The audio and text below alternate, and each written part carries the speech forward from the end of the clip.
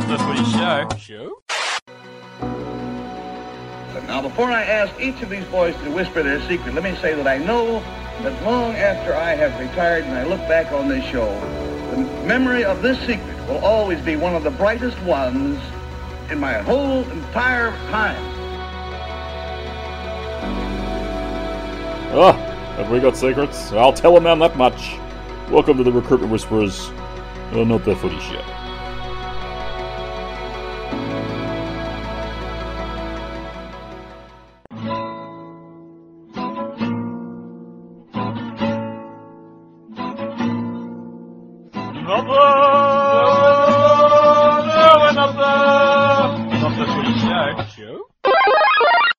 G'day everybody, welcome to episode 276 of Not the Footy Show. It's a new year, but it's the same old Rob Cox and Warwick Nicholson. Unfortunately, you did not get the trade-ins that you so richly deserved after 275 episodes. Cox Smith, it's nice to have you back on board. Yeah, I feel ripped off, mate. We didn't get the big surprise, the new hosts over Christmas or anything like that. So we're in deep discussions with at least 3 or 4 media organisations, but I wasn't willing to grow the hair out and get the mane going. So unfortunately, we had to say no to all those places. It's episode 276, mate. It's Recruitment Whisperers season recap, or off-season recap, we'll call it. It's the episode 7 of that. We haven't spoken since just before the World Cup final. Australia, unsurprisingly, gave Samoa a touching up in the decider. And what's happened since November is, well, quite frankly, a lot, because a lot of the big dominoes have fallen in terms of players who were coming off contract at the end of 2023, Cox Smith. Which of the signings, and there's a few of them, surprised you the most over the last month? Well, none of the re-signings surprised me. Look, getting Bateman across the line, although he does have form for leaving clubs in the middle of the contract. It's a long-term deal, 4 years. Come on, you'll see every single one of them. He will not play in 2027. Well, not for the Tigers anyway. Look, I think Bateman is probably the big difference maker as well, as long as he brings the same energy to the Tigers as he brought to Canberra, as long as he's still got that drive and passion to do it, which can dissipate with age. But yeah, I think Bateman was mine. What about yours? Dylan Brown, sticking with Para, probably surprised me that he did that soon. I thought he did that on that 18-year contract. It's a classic long-term, short-term deal. So he signed an 8-year deal, apparently, that's only really through the end of 2025. So the player option he has is to 2031. And what I guess surprised me the most is that Parramatta just went, well, we'll give you lots of money now, and then you can pretty much say to us, well, stuff that contract, I want twice as much as of 2026. They've really just said, write your own check. And what surprised me more about that is it hasn't really given them long-term stability with him, and it's probably going to cost them Mitchell Moses. So, look, I've got a little. I mean, I know we haven't really jumped into this podcast yet, but I've got a little bit of something that I want to get off my chest about Parramatta. Go for it. And I think they're playing the good game at the moment, but I hope they don't get sucked into a price war with Mitchell Moses. And I'll tell you why. I have been on this podcast in recent times, and I told you that I thought Mitchell Moses was, probably in the top 4 halfbacks in the comp. Yeah, you had him number 2 last time we spoke. Yeah, and I think I think it kind of, but the problem for Mitchell, and the thing that Parramatta have got to remember is that if they didn't make the grand final last year, let's pretend for one moment they didn't, would they pay Mitchell Moses $1.3 million or for 1.4? No, they wouldn't. Now, just because they made the grand final, Parramatta got pumped in the grand final last year. Yeah.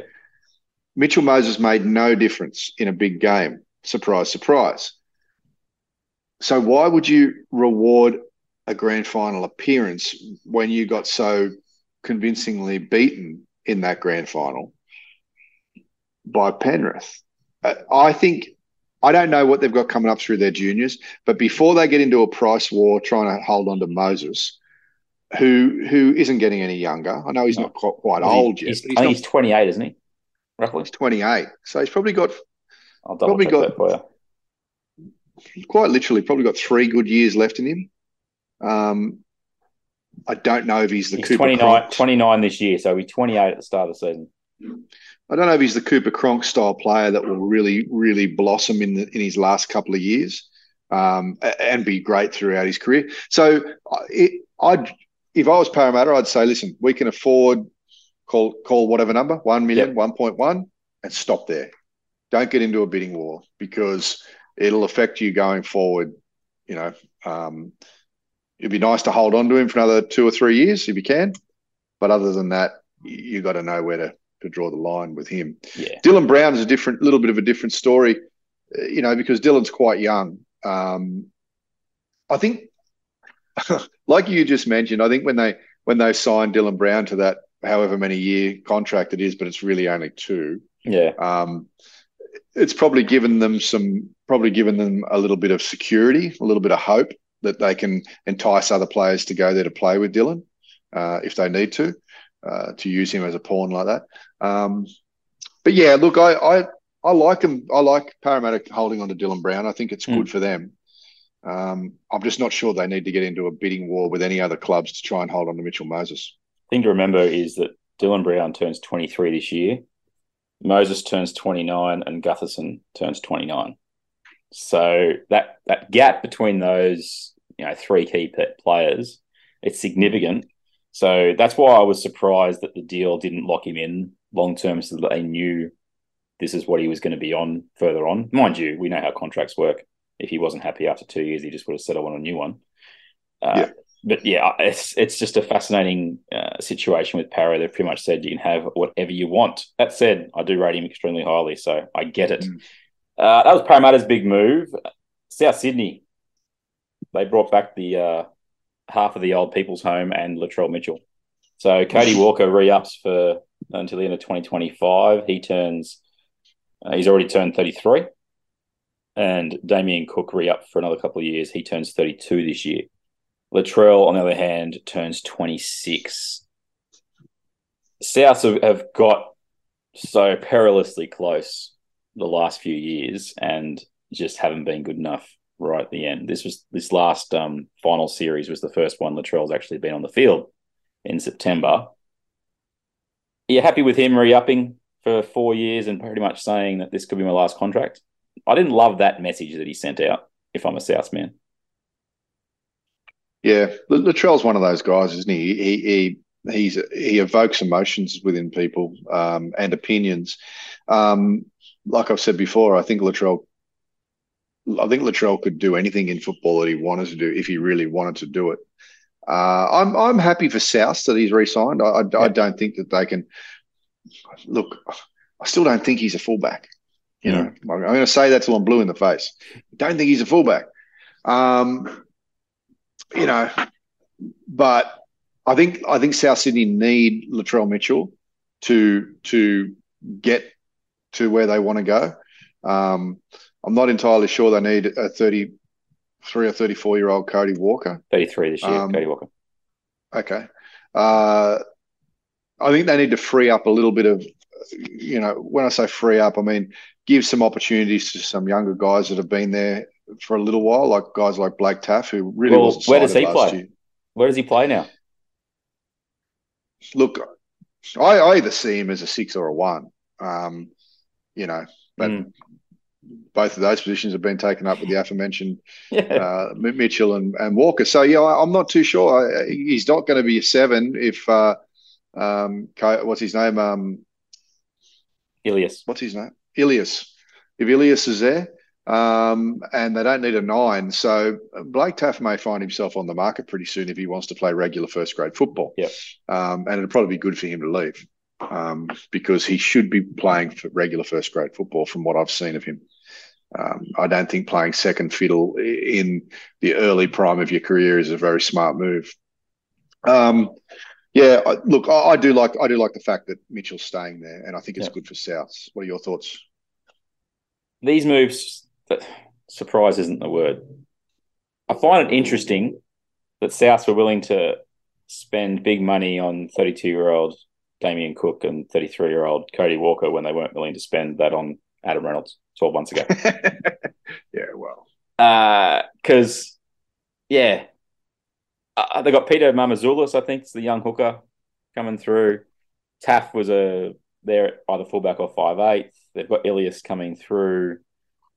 It's just an interesting message that it sort of sends, which was, we're going to get rid of our gun halfback and still try and win a comp. And then it's like, oh, no, we can't leave our 33-year-old 5'8" and 32-year-old hooker to leave again because we're going to try. I don't know. To me, it just seemed like, just why wouldn't you keep Reynolds? Surely you can cut corners elsewhere if you had to. Yeah. And have gone all out for it this last season, especially when you didn't have Mitchell for those 2 playoff campaigns. Like beforehand. I don't know. I get it with South. They got to show that they're always going for the title. I think Russell Crowe's pretty adamant on that front.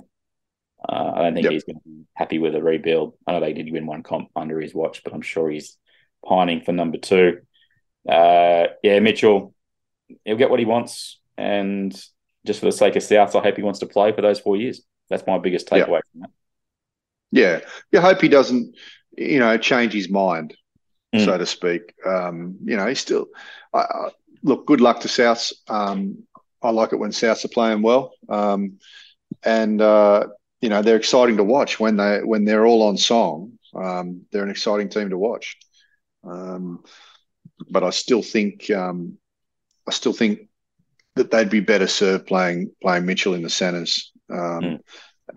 Taff and maybe Taff or whoever else is around. There's certainly got other juniors around, but we'll see. What else we got? Okay, so we'll go back to the Bateman one because I want to ask a question about that in a second. But there are 2 other signings that were of fair impact. Sam Walker re-signed with the Roosters for 2 more years, the end of 2025. Now, he signed a big deal, didn't he, to sign with the Roosters in the first place? So what's fascinating to me would be what he actually got to re-up with them. They're usually pretty smart with the way they work their salary cap there at Bondi. So my guess would be he's probably slightly under market value, which would be what for Sam Walker, you reckon? What would be market value for Sam Walker? If he went to the market, what do you reckon he'd get? Yeah. I reckon he'd get 700 or 800 grand. So what do you think he's actually on at the Roosters then? 6? Probably 100 grand less than that. Probably 6. I reckon. I look at it and go, 1.2 to 1.3 over 2 years would be my guess. He got to stay with them with the promise that when the Kiri money stopped being paid, he'll get paid most of that. I can't help thinking, and I could be wrong, I could be completely off the mark, but I can't help thinking that Sam Walker is biding his time to get back to Brisbane. I can't help but thinking that we're in the next couple of years, we're going to see Sam Walker north of the border again. So I just feel Walker and Walsh combo when Reynolds moves on and that money becomes available. Yeah, or you know what, it could even be at the Dolphins. Love a good whisper. That's what this show is all about. I mean, when you think about it, Sullivan is a short-term solution. He's not a long-term dude. I really like him because he's a good. I do too. Player. I really do too. I think he's a good player. I think that Penrith squad made him look maybe slightly better than he is. Yeah, but if you're going to say that, and I know you're on the lines of that, but don't you want him playing amongst the best players to be the best player he can totally. when he joins a totally. ball team? And you know what? I don't think he was out of place playing in that company at all. I just wonder if he can play that same kind of football without the same company. Yeah. And that could be argued with anyone. You know, we often see journeymen playing above and beyond what you thought they could when they're surrounded with better players. But I would see that maybe someone like Sam Walker could be a 6-year prospect at the Broncos or the Dolphins. So, you know, he's somebody that you could probably build a team around. He's your Nathan Cleary style. 100%. The fascinating thing about the O'Sullivan, you mentioned if he'd been at a poorer side, he actually started off at the Chooks and played a couple of pretty good games there. If the mind is working, which is always a challenge in 2023, Did he get rid of to the Titans so that they could sign Kyle Flanagan? Was that the trade off that the Roosters made? Because they got rid of Mitchell Pearce, who went to the what do you call it? That's right. Knights. He went to the Knights. Yeah. They signed Flanagan, and I have a feeling, and I'd have to check it, but I have a feeling that O'Sullivan was pretty much sacrificed up to the Titans because they'd brought in Flanagan. Didn't he go to the Warriors? I think he went to the Warriors after he was at the Titans. After, right? Okay, you could be right. Titans, Warriors, Panthers. You could be right, mate. Look, I feel for him because he's always been the second choice halfback, and he hasn't really been given too many opportunities to extend beyond that. But you know what? I think for at least the next 2 years, that Dolphins team is going to be his team, and the position will probably be his to lose now. I'm prepared to say it's the best signing Wayne Bennett's made. Yeah. Look, I personally didn't mind the Bromwich brothers either. As far as starting a club goes, I think they were pretty good signings, and also Kaufusi. They're all getting a little long in the tooth, but yeah, Sullivan's probably. I'm excited to see how Sullivan goes actually up there. Speaking of the Dolphins, they really need a fullback, Cocksmith. Do you think they could sign? Do you class Milf as a fullback? Yeah, because he's played there a bit before. How many fullbacks do you reckon they've got with NRL experience on the roster now? I think they've got 5. Am I right? Yeah. So they got poor old Jermaine Asako, who was signed as the fullback of the future, as like one of the first signings. He'll be lucky if he makes the wing. They got Milford, who really could end up at fullback, because if O'Sullivan's at halfback and they give that Isaiah Katoa from Penrith, who played really well for Tonga, a gig in first grade, then the only place that Milford can play is fullback. They signed Cody Nikorima, again, a utility player who has played time at fullback. He'll probably end up in the hooking rotation.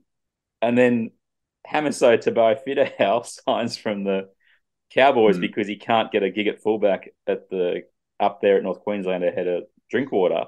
And about 10 minutes later, Bennett goes, "Hey, Tessie New, come over and play for us." So they've got Asako, Milford, HTF, Nikorima, and New at fullback. Entertain me here. Edric Lee signed with them, didn't he? Yep, he'll be on. Hasn't he played a little bit of fullback too? No, he's centre or wing. I don't think he's fullback. But Branko Lee's the other centre, and they got Gildart. They got some depth to a degree up there at the Dolphins, but especially at fullback, where I don't even know Tessie New will be playing first grade. I don't think he's a better prospect at one than Tabai-Fidau. I think I'd be playing him at the start of the year there. Yeah, plenty of fullbacks up there, mate. I'm not all that happy with their best 17 that people keep sprouting. I think it's a very, for the most part, a second class backline. Well, it's depth without quality aging is the problem. They've got a lot of players forward pack. Yeah. So I don't have great hopes for the Dolphins, mate. I don't think they'll be swimming too far or fast. Who's your fullback of that 5? Who would you play at fullback? It'd have to be Hammer, I would have thought. Although the Hammer has played a bit of centre as well, and he's not a bad centre. That's going to be the downfall for him. He'll end up because he's a little bit. Yeah. If you've got the choice to play, with all due respect, Branko Lee or Hammer in the centres, I'm guessing who I'm taking. And it's Queensland Origin Series victor. Sorry. And that'd be one side of the field. It'd be Branko and Edric on one side. Queensland or Debra. The cousins. That's it. They are cousins. Did you know that? What do you do with Milford then? Because if O'Sullivan's your halfback and you're going to is Katoa just going to have to bide his time to start the year? I think so. At beginning, I mean, the problem playing Milf at fullback is that you'll come up against teams that are smart and they'll just bomb him and they'll, he'll have no hope. He'll have zero hope. It'll be like he'll break out in hives thinking about it. Either him or Nikorima, and we've seen what Nikorima does at fullback. Tessie New will be the other guy. Anyway, I think Katoa is going to have to Katoa's going to have to wait for the first 6 rounds to see how Milf comes out of the blocks. And if he does all right, Katoa might have to bide his time for another year. He's only very young. Yeah. So a couple of other signings around the comp since Christmas or around Christmas. Corey Allen, another Queensland fullback who won a series, has joined the Roosters. Smart business from Trent Robinson. Get a player who can play wing, centre, fullback. I think Corey Allen was pretty underutilised and maybe a bit out of luck at the Bulldogs, because I think he was probably a player that should have done better. He was all right at South when he came from South. Part of what I think you mentioned earlier with O'Sullivan playing at Penrith. Sometimes around the right players, you can look the part, and then when you end up having to be the guy and you're not quite at that level, you sort of get exposed. Danny Levi is the big off-season signing for Canberra. Now got 4 hookers down there. Will he play first? How many clubs has Danny Levi played for now? We've got Canberra, Brisbane, Manly, Newcastle. Hold on. Canberra, Brisbane, Manly, Newcastle, Warriors? I don't think so. I think it's those 4. Let me just check it for you on the old Rugby League project. Sorry. I thought he played for the Warriors. I don't think so. I thought he had 5 jerseys. Newcastle, Manly, Brisbane are the 3 teams he played first grade for. Newcastle, Manly, Brisbane, now Canberra. And Canberra is the one. He played overseas last year in Huddersfield. Okay. But he came through as the next Danny Badiris at the Knights. Right. Because I mean, I've got to be honest with you, I'm fascinated and I love a 5 jersey player. I do like it. I do like a Harlequin style jersey. Nice. Yeah. Fair. Another one that is in that category is Farmanu Brown. Gus has pretty much confirmed he's in the top 30, even though NRL.com still hasn't come to the party on that front. I like this. I like this addition. I think he's the kind of guy you just need around a squad that can fill in a few positions, and I think it's an upgrade on your Brandon Wakeham, your Bailey Biondioto, and a real threat to poor old Kyle Flanagan if things don't go well at halfback. I don't know if Kyle will be losing much sleep over Brown playing half, but so who's he played for before? He's had Tigers, Sharks. I think, are the 2. He was playing for North Sydney, so he was in the Roosters system before he swapped to the Tigers last year. So he's on the verge. It's that Harlequin jersey. Yeah. We need some more 5 jersey players, mate. I might have another one for you, and we're going to cover it in the next pod. We're going to do a deep dive into the Dragons, but Ben Murdoch-Masila is another one. Retreads. We will hold back because he's your big name signing at the Dragons, so I'll hold back that. I want to talk about one more move by a club, and that's the Knights. They got rid of Chris Randall, the hooker to the Titans for Greg Marzhew. Don't mind this from either side, really, although the Titans did pick up Sam Verrills, so there's not really a walk-up start for Randall at first grade. But Marzhew is one of those wingers that the numbers on the stats page look really good at the end of every match. And then you watch the game and you go, he's kind of that borderline first grade kind of player. He can do some okay things, but the numbers on the page look more impressive than the product for mine. Yeah. Look, I again go into stats when you base everything off stats without watching the game. It's very difficult, isn't it? Because you think, he killed it. This guy he must 21 runs, 200 meters. What a player! Yeah, and then you watch the replay. And you're trying to find where he is. Where is this bloke? Or they're deliberately kicking to him because they know that that's the poor side of. Maybe it's the weak side. Of the Titans. So it'd be interesting to see if he and Dum Young are the wingers in round 1. There were 2 other signings for Newcastle. This is what I wanted to finish on in regards to the recruitment.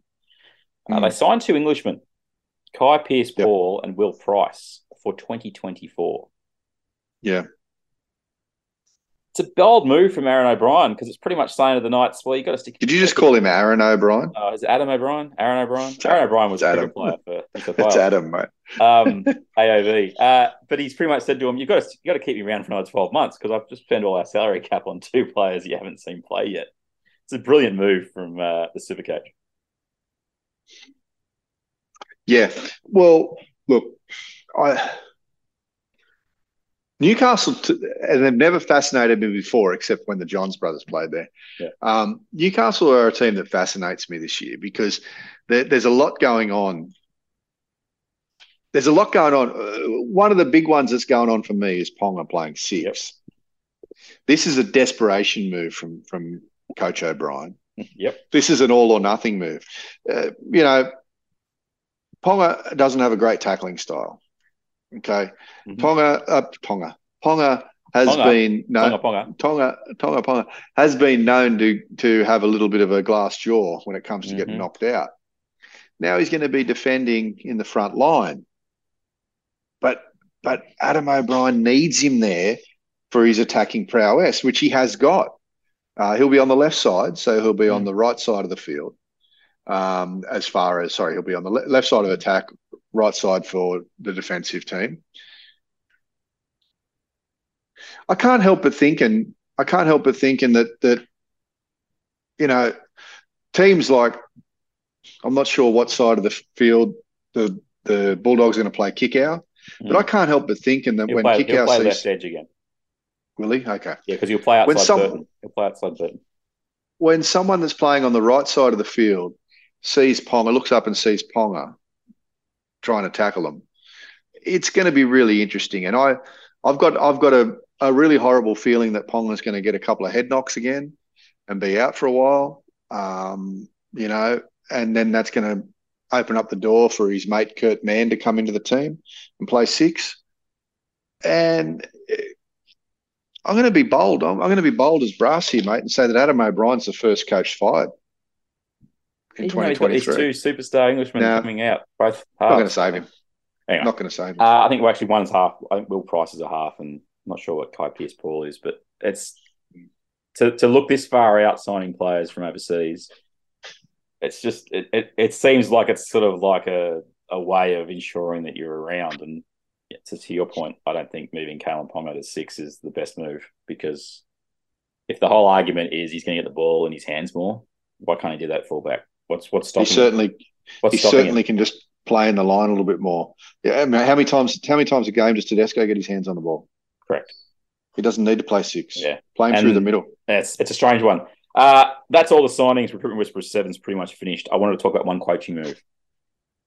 Mick Ennis, mate, gun for hire. He's already jumped off the Parramatta gravy train.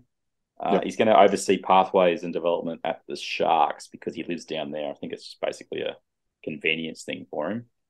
So he's traded driving down the Hume Highway to Canberra to then driving to Kellyville, which I would admit I wouldn't really want to be driving from the Shire to Kellyville every day. So I get why he's moved on there. And now he's at the Sharkies. There is an upside here, and it's not got anything to do with Cronulla's pathway development. It means that every time Ennis commentates a Parramatta game, it might be listenable now because he's no longer invested in how great he's made that team. So there is an upside here, people. The only downside is that Cronulla games might be less exciting. You just don't like him. You don't like him. You don't like him because of what he did years ago in Canberra when he did give him the Viking clap. That annoyed you. I didn't like him. It may have even made you. You know why I didn't like him? Because New South Wales thought he was a better option than Robbie Farah for that level, and he was just not. He was. And in my opinion, they were correct. No, they weren't. They lost every game with every series with Ennis inside. So Robbie Farah was never going to do any better, mate. He was over. He did. We won a series with him, Hooker. Who knew that happened? Stats. And finally, the new rules that came in. Sorry, Cocksmith, they're not new rules. I'm sorry. I have to take that back. I haven't been reading from the PR playbook. Hold on. The NRL there's some new rules. No. They're not new. They're not, mates. They're not. Stop using that word, because every club that had to post the same article from NRL.com were explicitly instructed, do not use the words new. Or if you're going to say new, say that there's no new rules. So, Then so we've got is like the word seven is the key amendments. word is the key word rules or amendments that we're talking? Amendments, Okay, changes to the guidelines and all that kind of stuff. We went through it before we right. started the pod. People probably have heard most of them. There are a couple of good ones, and there's just an interesting way of interpreting a few others. The restriction or the reduction of the amount of HIAs you have to activate 80th man has come from 3 to 2. I like that. Mm-hmm. What makes no sense to me is that we knew that after about 3 minutes of that rule that you needed to have it only be 2, and the NRL didn't change it on the fly, which they really should have. But that's changed. Now grounding the ball is going to be even more questionable because they're now saying that if the ball somewhat stays near your arm to get grounded, it's okay. So I think we're going to see even worse time taken. Yeah, it's going to take longer for them to make a decision now. I get your opinion on that, right?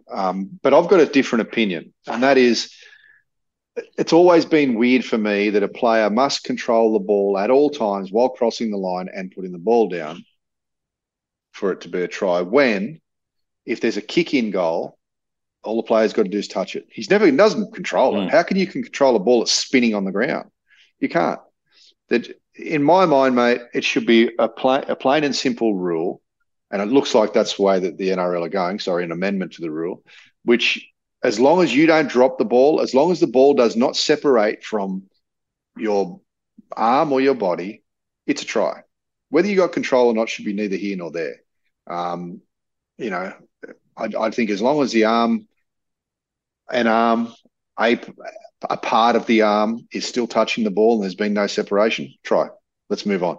The problem that we get with these video referee tries, or the ones that get really controversial, are the ones that take a long time. That's my issue. They need to make a decision, whether it be the right decision or the wrong decision. They need to make a decision in a very short amount of time and take all the heat out of the controversy. Because when they spend 2.5 minutes looking at it and still make the wrong decision, then that's always my frustration. That's what worries me about this.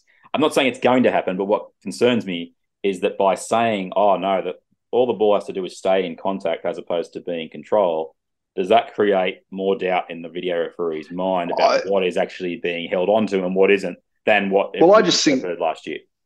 I just think it makes it a little more cut and dried. Was there separation? Okay. No, try. Okay. And I want to see him watching full speed. Yeah, I know. I think they should have an internal clock that nobody gets to see, but I think that they should be trying to get these things done in about 20 seconds. This is the hilarious part. They actually are operating that, because what they have to do at the end, they haven't done it for a while, actually. This is interesting, because it's taking longer.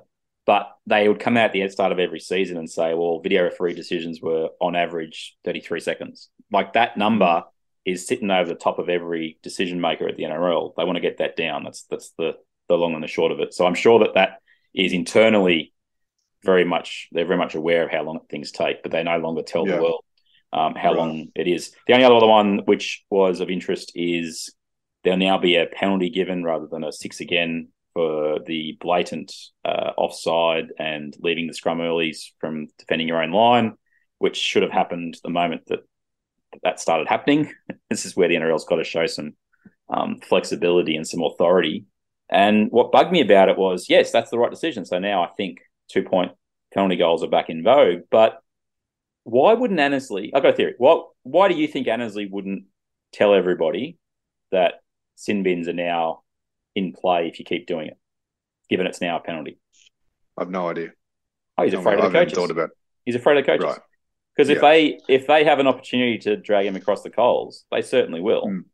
So now, instead of getting on the front foot and saying, well, we know you've been doing this forever, which is what they're effectively saying by turning it into a penalty, just get out and say, well, if you keep doing it, we'll send you to the bin. Tell them now. Don't tell them halfway through the season and say, oh, it's been happening a little bit too often. We really like players to stop. Yeah, please.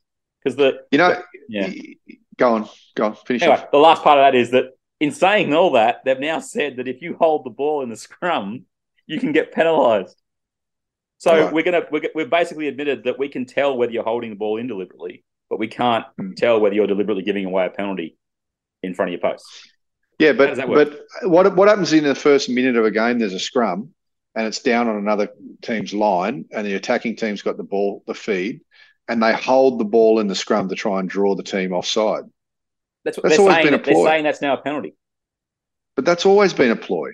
Correct. They're saying that is now more enforceable than calling a penalty and sending someone to the sim is basically what they've admitted. They have declared that they can now see into the mentality of the player holding the ball in the scrum better than whether a player deliberately races up and gives away a penalty, which is what they've been doing for the last 2 years. Anyway, hopefully they clean it up. But the one that still sticks in my mind, and the one that annoys me every time we see a very, very close game, is the offsides from the play the ball in a golden point situation, or even a sudden death situation where you're coming down the teams. It's 21-20 and there's 30 seconds to go, and the other team's trying to draw up even, and the defending team will just run offside at each play the ball every play, and the referee won't have the balls to blow a penalty. He just won't do it. He just puts the thing in his pocket, the whistle in his pocket, and won't blow it through fear of oh no, if I blow this penalty, I might give him 2 points and then they'll win. And this is where I get back on Annesley's back. He's too afraid of the coaches coming back and saying we can't do. That's how football's been played for years. And well, we keep getting told we need a more flowing game, is what the words they were using. Then you need to crack down on that. That's episode 276 of Not the Footy Show, the Recruitment Whisperers wrap, I guess, of all the moves this offseason. Just as we finish, Cocksmith, are you expecting any other moves really before now and the start of the season in March? I think there will be. I just wonder. I can't tell you who it's going to be, but I think there will be some little movements in and around. I don't think there'll be any big ones, though. I mean, unless you've got something that you've been sitting on for a while. I think we've seen them. I think we've seen the big ones at the moment. And unless you count Michael Ennis to the Cronulla. We won't talk about coaching manoeuvres yet. Let's get to round 6 and see how the we're talking about the Dragons in the next pod. We'll be talking about coaching straight away. So does he even make round 1? Griffin Biscuits, we shall see. That's been Rob Cox. I'm Warwick Nicholson. We will speak to you on episode 277, which will be our deep dive into the Dragons. We're not going to do every team, but we have to do the Dragons, don't we, Coxman? Yeah, well, we've got to go for the cellar dwellers and the big movers and shakers, mate. So we'll see where the Dragons end up. All right, take us out, mate. Pepsi. Not the Footy Show. You been sleeping over there? Pepsi.